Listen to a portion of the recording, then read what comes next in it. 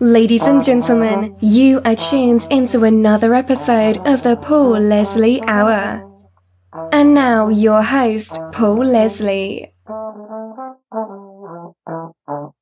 Hey, it's me. Well, ladies and gentlemen, it's a grand honor and delight to be welcoming one of the most important and respected guitar players in the world. Al Meola is a performing and recording artist, a composer, bandleader, and collaborator with the greats in rock and jazz. And folks, he's got a new album out. It is his second tribute to the Beatles, entitled Across the Universe. Al Meola interprets the beloved songs of the Beatles. I have to say, he does it extremely well, and I've been enjoying listening to this very much. So, Al Meola, it's a great pleasure. How are you, sir?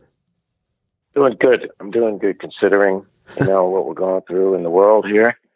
We hold up in the house, and gives me a lot of time in my studio, I got to say. But, doing good. I mean, the release of the record came at the time of this pandemic,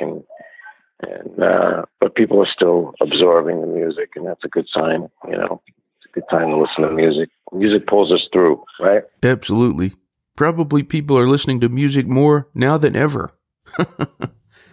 Without music, we'd have a lot of insanity in the world. So this is a time when it really kicks into high gear.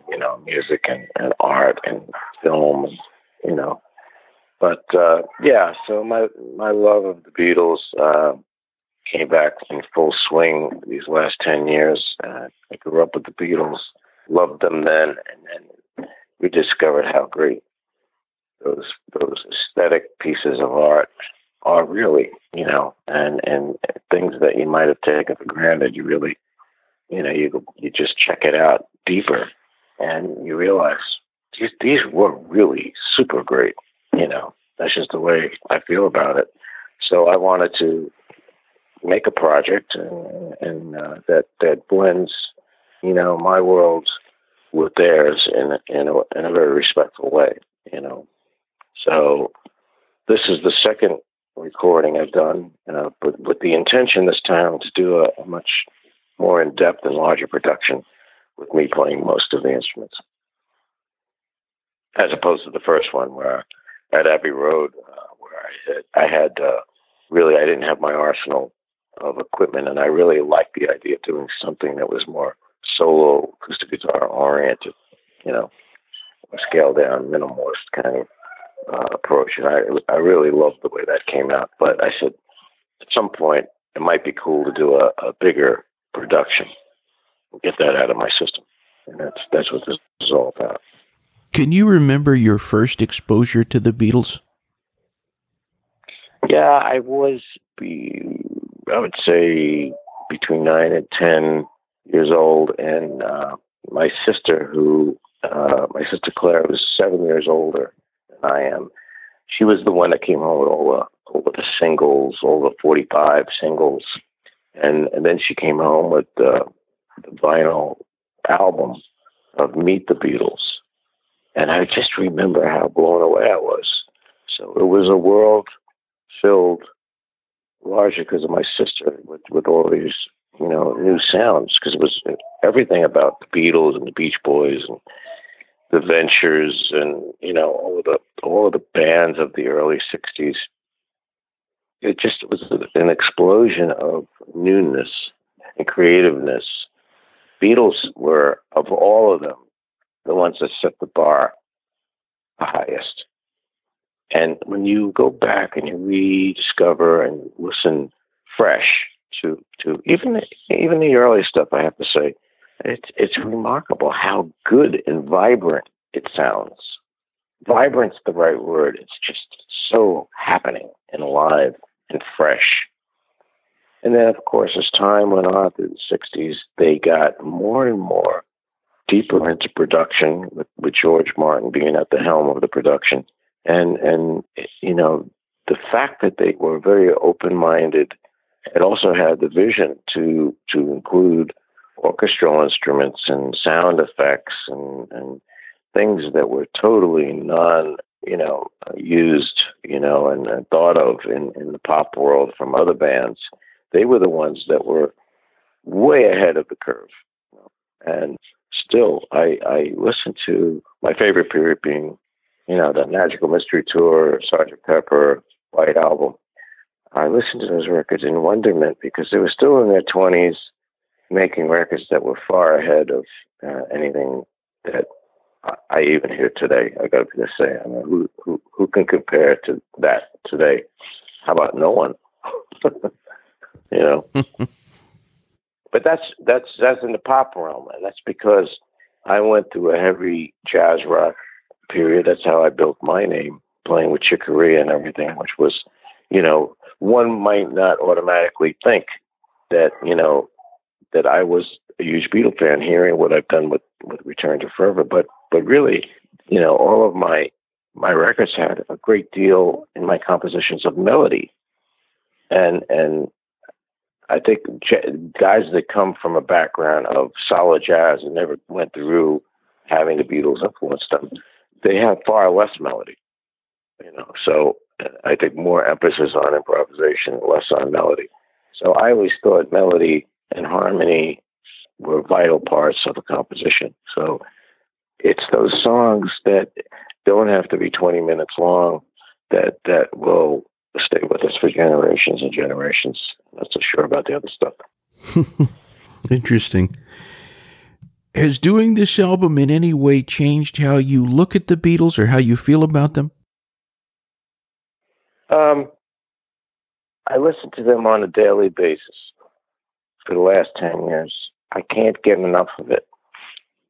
And, of course, the nostalgia end of it, where it brings me back to that room in my parents' house and riding in the car with my parents as a little boy or young, very young teenager, and hearing the radio just, playing Ticket to Ride or Lady Madonna, and I was like, I was in heaven. It just brings me back to a time of innocence, a time of joy, a time of simplicity, a time of getting, absorbing newness and becoming inspired and developing a vision. It was an amazing thing to go through, and luckily I had good enough taste to recognize what was really good, because here I am now, much later, of course, and finding that what I loved then, I still love now, which I say to kids that like rap music: what you like when you're young, you're going to hate when you're 50.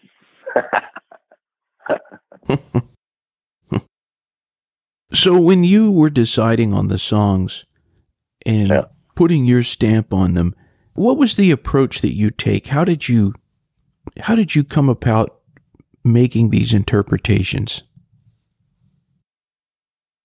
Well, I have a certain rhythmic approach to almost everything I do. It's involving syncopation.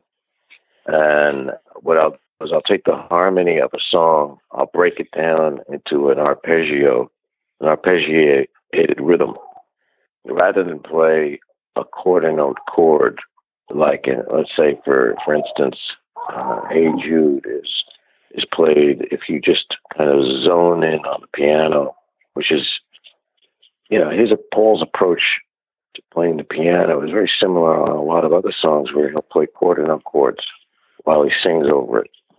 And it's absolutely beautiful that way, because then you can add a lot of different layers of parts. You don't have complexity of rhythm where it becomes very difficult to do that. So for him and the way they did it, I absolutely love it. But for me, if you eliminate, because of course we're not going to have the voice and lyrics in there. So now I could never then play the rhythm the way he did it, which is basically ba ba ba, hey ba ba ba, make it ba ba ba. And the piano's only doing da da da da da. That's it. So I'm doing an instrumental version of any one of those songs, and I'm kind of imitating what he does, well, that wouldn't be cool at all.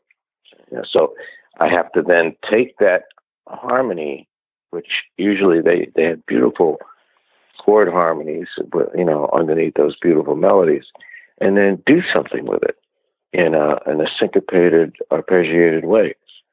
And that was my approach. That was really the beginning of what I did. And then a lot of the songs are also very short, like Norwegian Wood.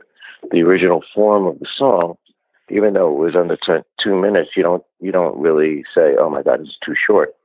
It sounds great the way they did it, but an instrumental version under 2 minutes would leave you like wanting a hell of a lot more. So what I did was I wrote a lot more, and I tried to think, okay, what if they were to make this, a piece that goes into another, makes a left turn and then makes a right turn, and then but goes back to the main melody and make it more of a suite, let's say.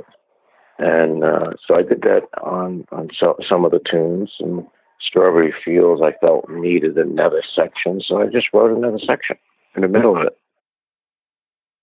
I have to say, I love the whole album, but Norwegian Wood, I keep finding myself going back to and listening to again and again. So I'm glad you mentioned that one. Yeah, that one really went off on a tangent, that one. It's like, it's like borderline almost too much. But, it's where my head was at the moment. It was great to listen to. Might be hard, but could you pick a certain piece from the album, an interpretation that you did that you felt was especially strong? Mother Nature's Son. Yeah? Yeah, and because it's not one of the most popular songs. I don't know why. I thought everybody knew that song. But, there was I just loved the way it came out. That one took the most time of rehearsing, practicing it to get it smooth from chord to chord in the style in which I played it than anything I've done in I don't know how many years. It was just one of those songs that, you don't listen to it and go, "Oh my God, that's a really difficult piece." It's not supposed to be that way when you listen to something. It's supposed to sound effortless. But to get certain pieces to sound effortless, certain ones are much harder than others. And that one was really a brutal piece. But the end result is just something I'm really, really proud of, that piece of all of them. And I like a lot of them. I mean, I like the way Dear Prudence came out. I like the way Julia came out. Strawberry Fields is a tour de force. Norwegian is a tour de force. But Mother Nature's Son was, some of the songs like Here, There, and Everywhere, Mother Nature's Son are what are deemed to be chord melody pieces. So the melody is within the chord. So every time you shift the melody note, you're shifting the chord with it. And that is a term used in jazz, old jazz, chord melody. And it's a lot more, let's say, experience and technique is needed to be able to pull it off. So if you're singing a melody, imagine a chord going with the melody. It's a lot of work. For anyone who's listening to this album, your interpretations of these great Beatles classics, is there something you want the listener, the person who's hearing it, is there something you want them to get from that experience? Well, it depends. I mean, if they're Beatle fans, you hope that they get it. They hope that they just enjoy the fact that I took the leap to expand on their work. That's all I ask for. I hope they really appreciate it, because they're a lot of I think a lot of my audience grew up with the Beatles, and I find it very difficult to think that there's anyone that never liked the Beatles. That would be weird. To me, they're from another planet that never liked the Beatles, for sure. I don't know if I could be friends with somebody who's never liked the Beatles. But, and then there's some people that just didn't grow up with them and don't have the same nostalgic thing. And then they hear this. I've had some people say, I never really got into the Beatles, but I love this. And it's like, what? It's a couple of them. It was like, what? You never got into. I prefer the way you're doing it. I've heard that a few times, and I thought that was really bizarre. But maybe that will bring them to appreciate the Beatles, because they were that good.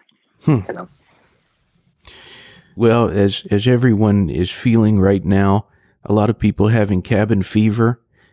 Check out this album by Al Di Meola, Across the Universe. Do you have any words of wisdom to the people out there? Do you have any maybe just something that will keep them sane during this time? Well, it's not for music and movies and art. It's going to be very hard to not feel like, you got to break out.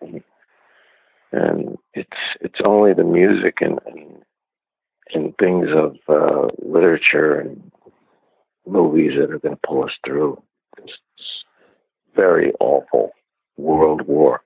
This is unbelievable. This is far worse than World War II in scope. Not that I lived through World War II, but from what I know of World War II, it didn't shut down every business. It didn't shut down every country. This is the most bizarre thing we will ever go through, and will be in the history books for generations and generations. Just like the World War I and II, but this is a far worse World War III in a sense, because it's affected everyone, and the fear of your health and the fear of financial ruin are right in front of us. Going out is a risk, so it's a very difficult time. I don't know how. There's moments of weakness and there's moments to just pull yourself up. And it's going to be a lot of that going on, And hopefully, when you're down in that little area of weakness, and like what I do is I go down in my studio and I'll delve into a piece of music, because I read music, and reading music is like meditation. So I get into this music and I'm reading it, and I completely go into another world. So if I do it for a half an hour, it's like, wow. And when I'm done, I feel like, wow. For that half an hour, I didn't think once about the problem I'm in. Now, if you're not a musician, or you're not delving into being surrounded by music or distractions of any kind, and you're just living with the TV on or with the news, you can. I know when I do that, when I start, vegetating in front of the TV and hearing all of the stuff that's going on, it can zap me back into a horrid kind of decline. So my advice is, this is the time to absorb music, and there's plenty of people doing live streaming from there, wherever they're, holed up in. And I've done 3 of them already, and they're on my Facebook, official Facebook. And we're talking about doing, actually, we're talking about doing 2 more very soon, coming right up. I'm going to do a DJ session where I play some of my favorite songs. Not by me necessarily, although I might play a couple of the Beatles things from the new record. But, I had a dinner last night, and I put on some pieces from Weather Report that I'm sure most people have forgotten or never heard, but absolutely blow me away. And it put me in such a great mood that I said, you know what? I should play this on a stream. We had 350,000 people that tuned in from all over the planet for the first streaming thing that we did. That's a lot of people. And I bet you half of them have never, or more than half, have never heard the songs that blow me away. So it'd be a nice thing to do. So I'm just playing what I like. And then maybe the next one we'll do a performance like I did on the first 3 streams where I actually play. So these are things that are trying to keep me busy and And then the feedback always makes you feel good, So, but boy, I don't know when it's going to be when we can play a concert again, and that's truly, truly upsetting. Yeah. It's going to be a while. It's going to be longer than I thought. Mm. We were hoping for May, June, forget it. Then we were hoping for July, and that's a forget it. So now they're talking nothing before the fall or next year. So it could very well be that the fall gets canceled and it's next year. And then at that point, we're in super emergency mode, Gosh. Yeah. So this is big. This is big because they don't know what this virus is. They can't figure this out.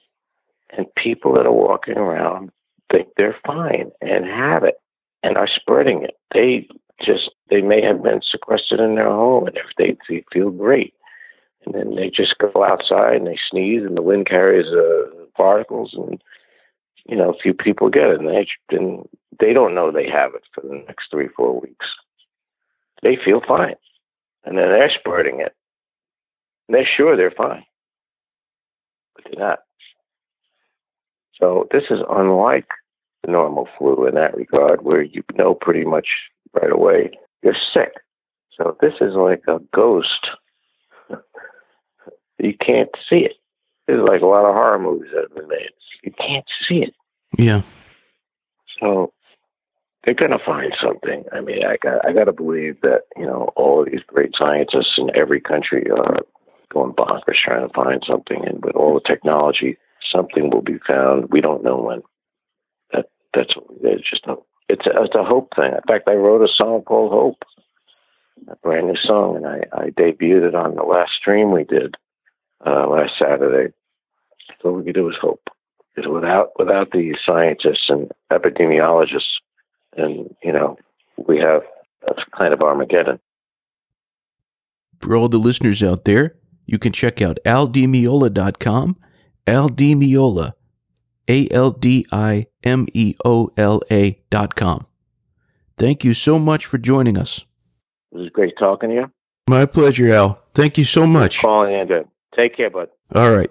Bye-bye. Thank you for listening to the Paul Leslie Hour. Hosted, written, and produced by Paul Leslie. Intro theme song, Alexander's Ragtime Band, written by Irving Berlin, performed by Dan Barrett.